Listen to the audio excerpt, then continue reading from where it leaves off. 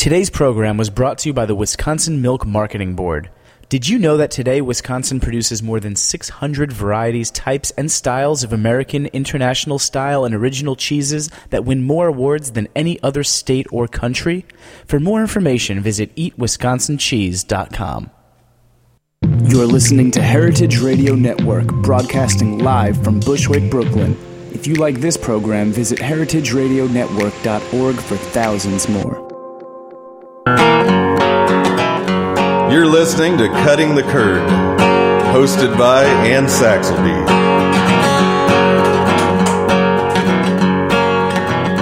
You're listening to Cutting the Curd, hosted by Ann Saxelby. You're listening to Cutting the Curd, hosted by Ann Saxelby, broadcast live to the cosmos on the Heritage Radio Network. Cutting the Curd on the Heritage Radio Network. I'm your host, Ann Saxelby. Today, our theme is cheesy Kickstarters. We're going to be talking with a couple folks who have launched successful Kickstarter campaigns and talk about what makes them successful. Our first guest is Rin Caputo, who is the founder and owner of Caputo Brothers Creamery in Pennsylvania. Rin, thanks for being with us. Yes, thanks for having me again. No problem. It's good to have you back. Yes. So Caputo Brothers launched a Kickstarter. I think this was back in the fall of 2013. Can you tell us a little bit about what motivated you guys to start a Kickstarter campaign? Absolutely. So we did it primarily because we had kind of been nudged that way. Nearly everybody we talked to said something like, you guys should do a Kickstarter, or you guys should go on Shark Tank. I swear we had $1 for every time someone said that to us. And as we started to do our planning for the 2014 year and just kind of looking at the business and what we wanted to do, we wanted to get some efficiencies around shipping. So right now we do all of the distribution ourselves by driving literally nearly every ounce of curd that we sell somewhere. And we've partnered with, distributors like Saxelby, which is fantastic. But, Monday I was in Memphis and Nashville delivering cheese. And so we just wanted the ability to be able to ship our cheese anywhere in the country, just to make our lives easier and to give people more access to the cheese.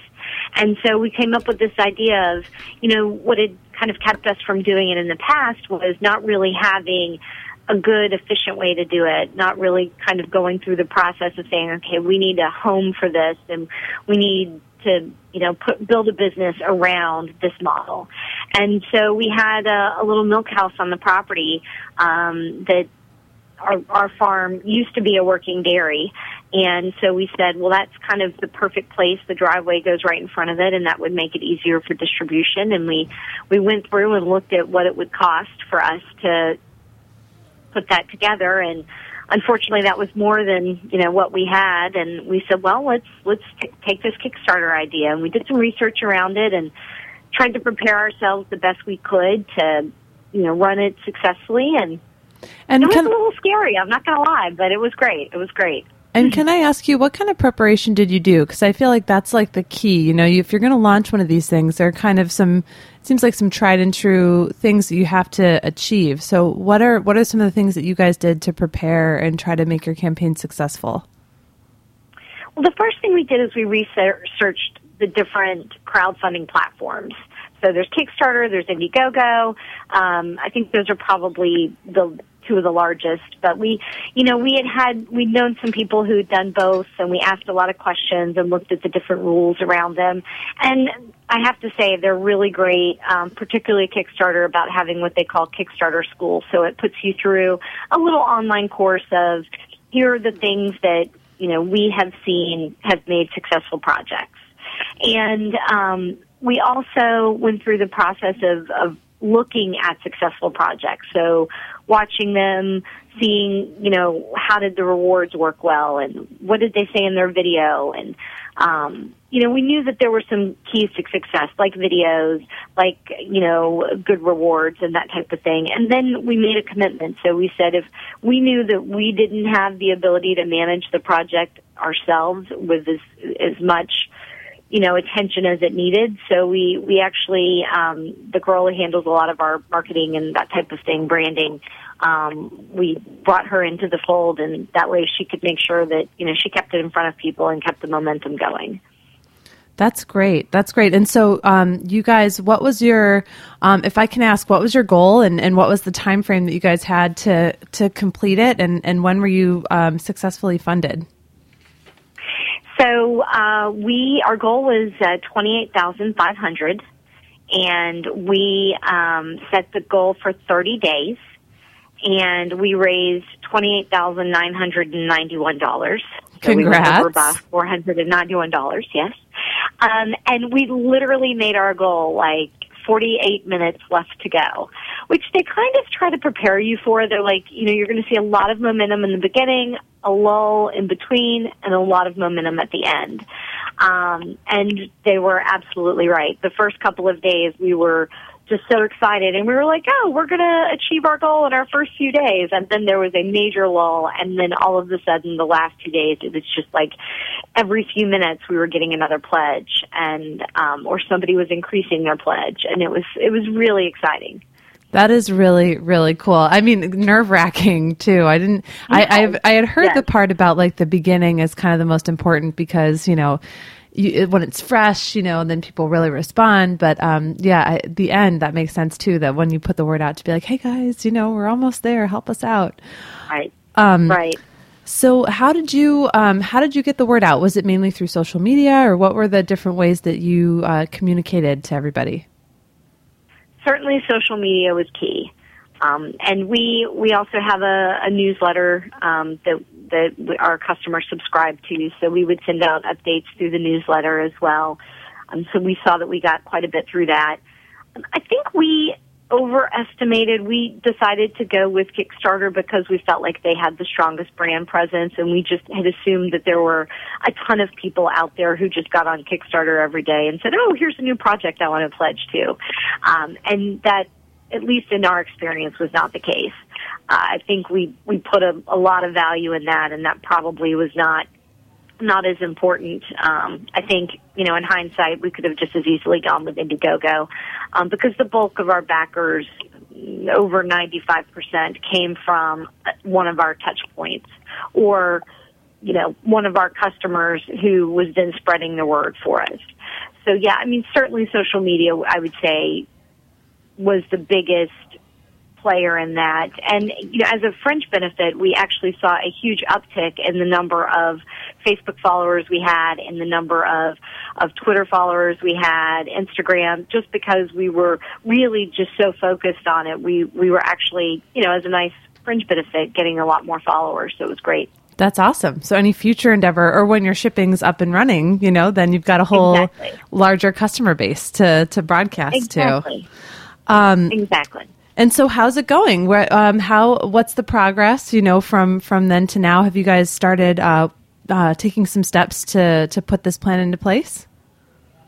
Well, if Mother Nature would ever leave us alone, we would be a lot further. But my goodness, it's been a tough winter. So we completed the last week in November. November 26th was the day we were successfully funded. And so the first thing we did was start working on our rewards. So, just getting all of that ordered, and you have to send surveys out to get people's T-shirt sizes and find out their preferences and when they want to come to dinners and that type of thing. So there's a whole logistics part that I think we certainly underestimated as far as the reward fulfillment. One thing I would encourage other folks who are going to do this is to give yourself some time to get those rewards out, so that you can make sure that you meet those deadlines. And so we've been working on that. In the meantime, so just getting the rewards out, I think we're about halfway through getting all of our rewards sent out, and we have till March we had given ourselves to get all of those out. And then as far as the actual project goes, so we just Monday, we'll be getting the freezer. So we do a frozen fermented curd. So we're literally going 10 times the size of freezer capacity that we had before. Woohoo! And so, yes, it's very exciting. And so that was kind of the first piece, is actually getting that in place. And so we're just having to wait. Today is helping to get the ground thawed a little bit so that we can get the excavation work done and the new pad poured for that. And then, so as soon as the weather kind of hits here, we've got everything in place for them to come in, do the renovations they need to on the milk house. And in the meantime, we set up a temporary distribution facility so we could get all of the rewards out. One of the nice things you can do, and that was one of the things we tried to do, and I think in hindsight would do more of, if you can tie those rewards to actually what you're trying to accomplish to get yourself in the practice of already doing it. So, for instance, for us, we wanted to be able to ship to anywhere. So part of our rewards was that people would get our curd. So it's good practice for us. We've actually learned a tremendous amount just actually shipping out the curd, even just out of our temporary facility. So, that's one of the things I would recommend you try to do, is tie it to something meaningful in the project success, because then you just put yourself in better shape for the actual overall success. That totally makes sense. Well, and shipping is a tricky thing because you make the product and it's perfect at your facility, and then the minute it leaves, it's at the mercy of the elements and FedEx and a whole other host of things. So that is very, very smart. And to that point, Anne, I would say one of the lessons that we learned is we did it right before the holidays. And I think if we had to do it all over again, we would wait until after that was done, because it was just too crazy with all of the shipping issues that FedEx and UPS had this year. I think it would be, a lesson learned would be not to do it right around that holiday period. Made it tough. That makes a lot of sense too. Well, and people's attentions are kind of diverted towards, I've got to get gifts, I've got to do this, I've got to do that. So people might even be thinking differently about their money at that time of the year than they would at other times of the year. Exactly. Well, thank you so much for taking the time to explain your Kickstarter journey to us. And I'm really excited that it was such a huge success. And for everybody out there, Caputo Brothers Creamery, you can check out their website at CaputoBrothersCreamery.com. And as soon as that curd is available, you should grab some. And I guess in the meantime, if you need some, you could get it from us. But absolutely. But well, thanks so much, Rin, and have a wonderful week, and we'll talk soon. Okay, thank you so much, Anne. Thanks.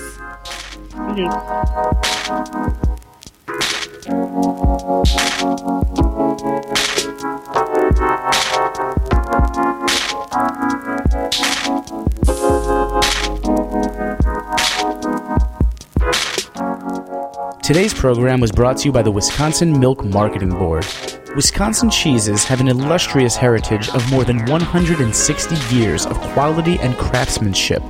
During this long and rich history, the art and science of cheesemaking have been captured in time-honored traditions that produce cheese varieties of unsurpassed excellence.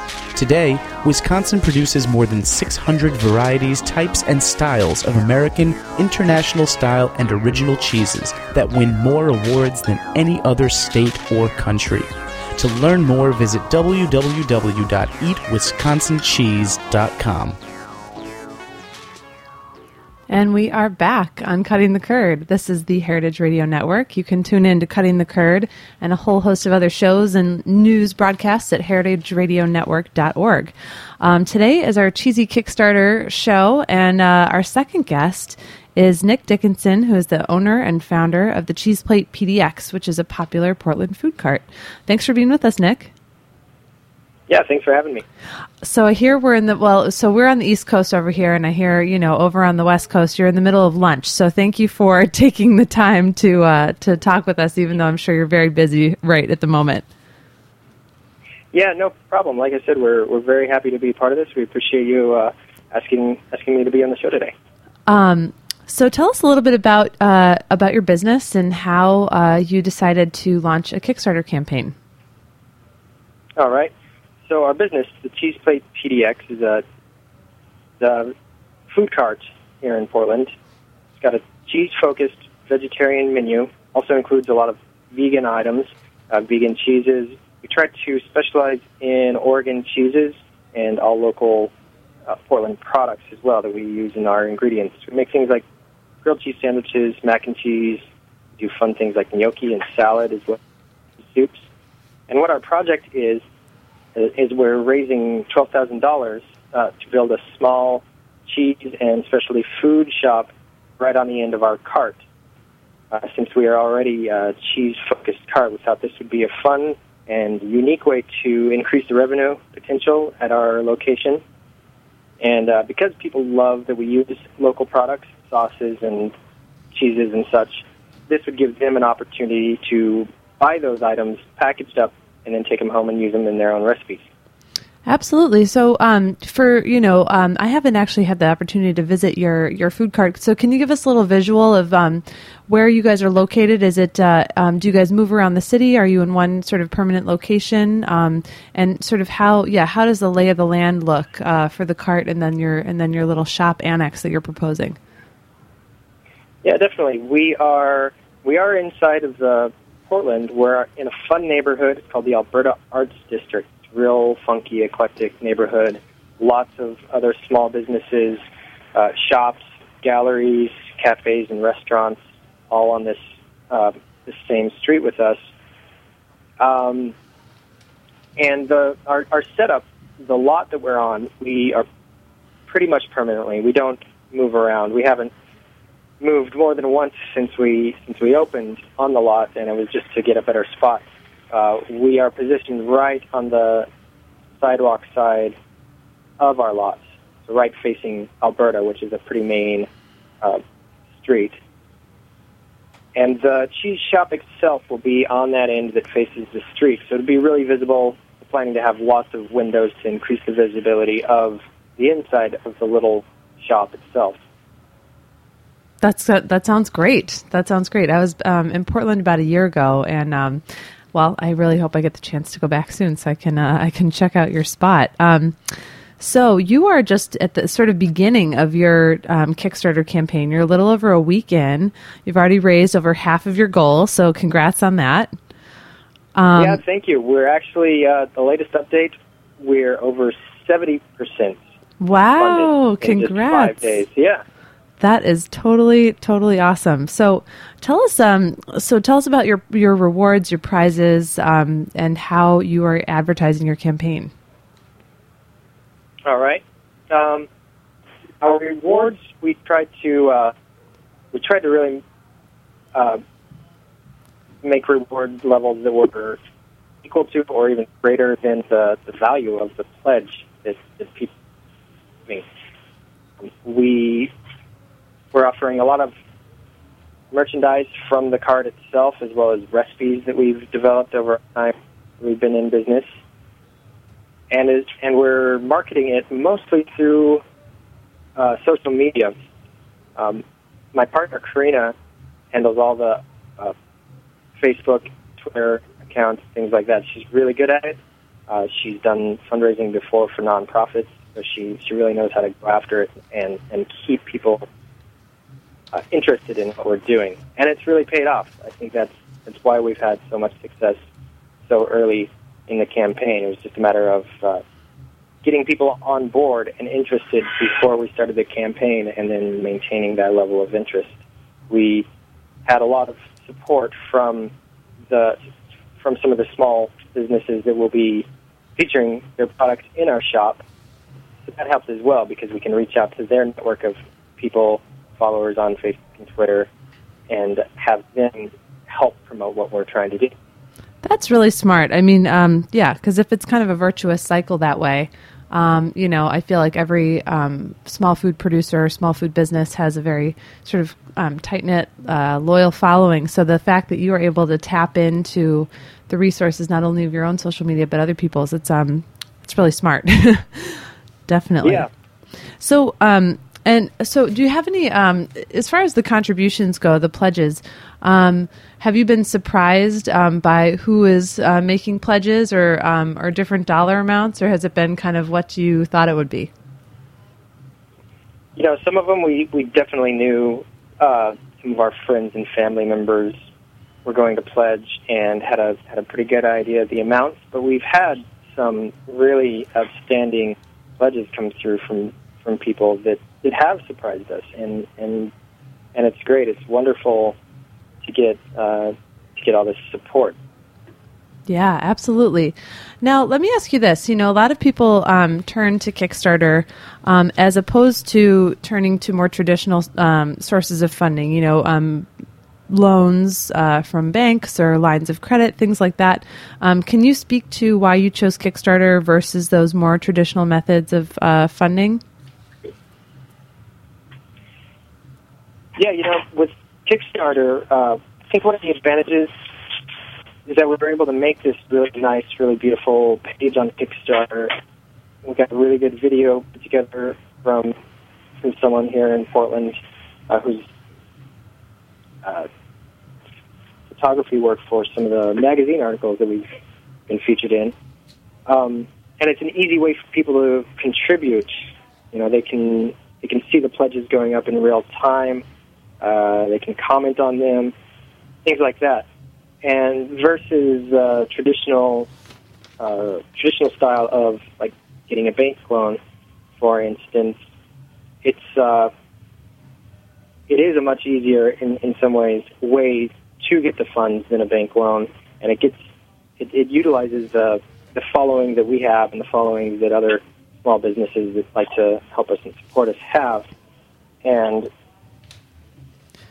we can raise the funds that we need without going through a bank and having the bank loan interest and whatnot added to the loan that we pay off later. Yeah, that's definitely a good point. Yeah, the interest is definitely that's a harsh but real reality of having a loan. And then there's also the dollar amount in and of itself. I guess, you know, for a sum of money like $12,000, like you guys are going for, you know, it's almost like, you know, if you could avoid getting a loan and just doing it through crowdsourcing, that would be great. So how do you kind of envision your shop being set up? Is this going to be a place? Can people go into the shop and purchase things, or is it just kind of be like the food cart mentality where you walk up to the window, kind of tell the people inside what you want and get your product that way? There will be a space inside for people to come in and browse all the items that we have in the shop. We've nicknamed it Portland's smallest cheese and specialty food shop. Yeah, and so inside, as I said, there will be lots of windows on the outside, so people passing by can see into the shop, and shelves lining all the walls full of a huge variety of different local products that they can purchase. So we're hoping, you know, that'll give a lot of appeal to people passing by. And people coming to the food cart for the food that we make in the cart as well.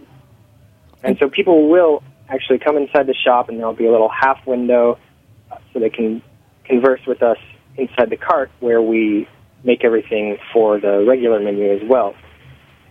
And we're going to have two separate displays for our cheeses, all Oregon-sourced artisan-style cheeses that we'll sell by the pound, as well as locally made vegan cheeses.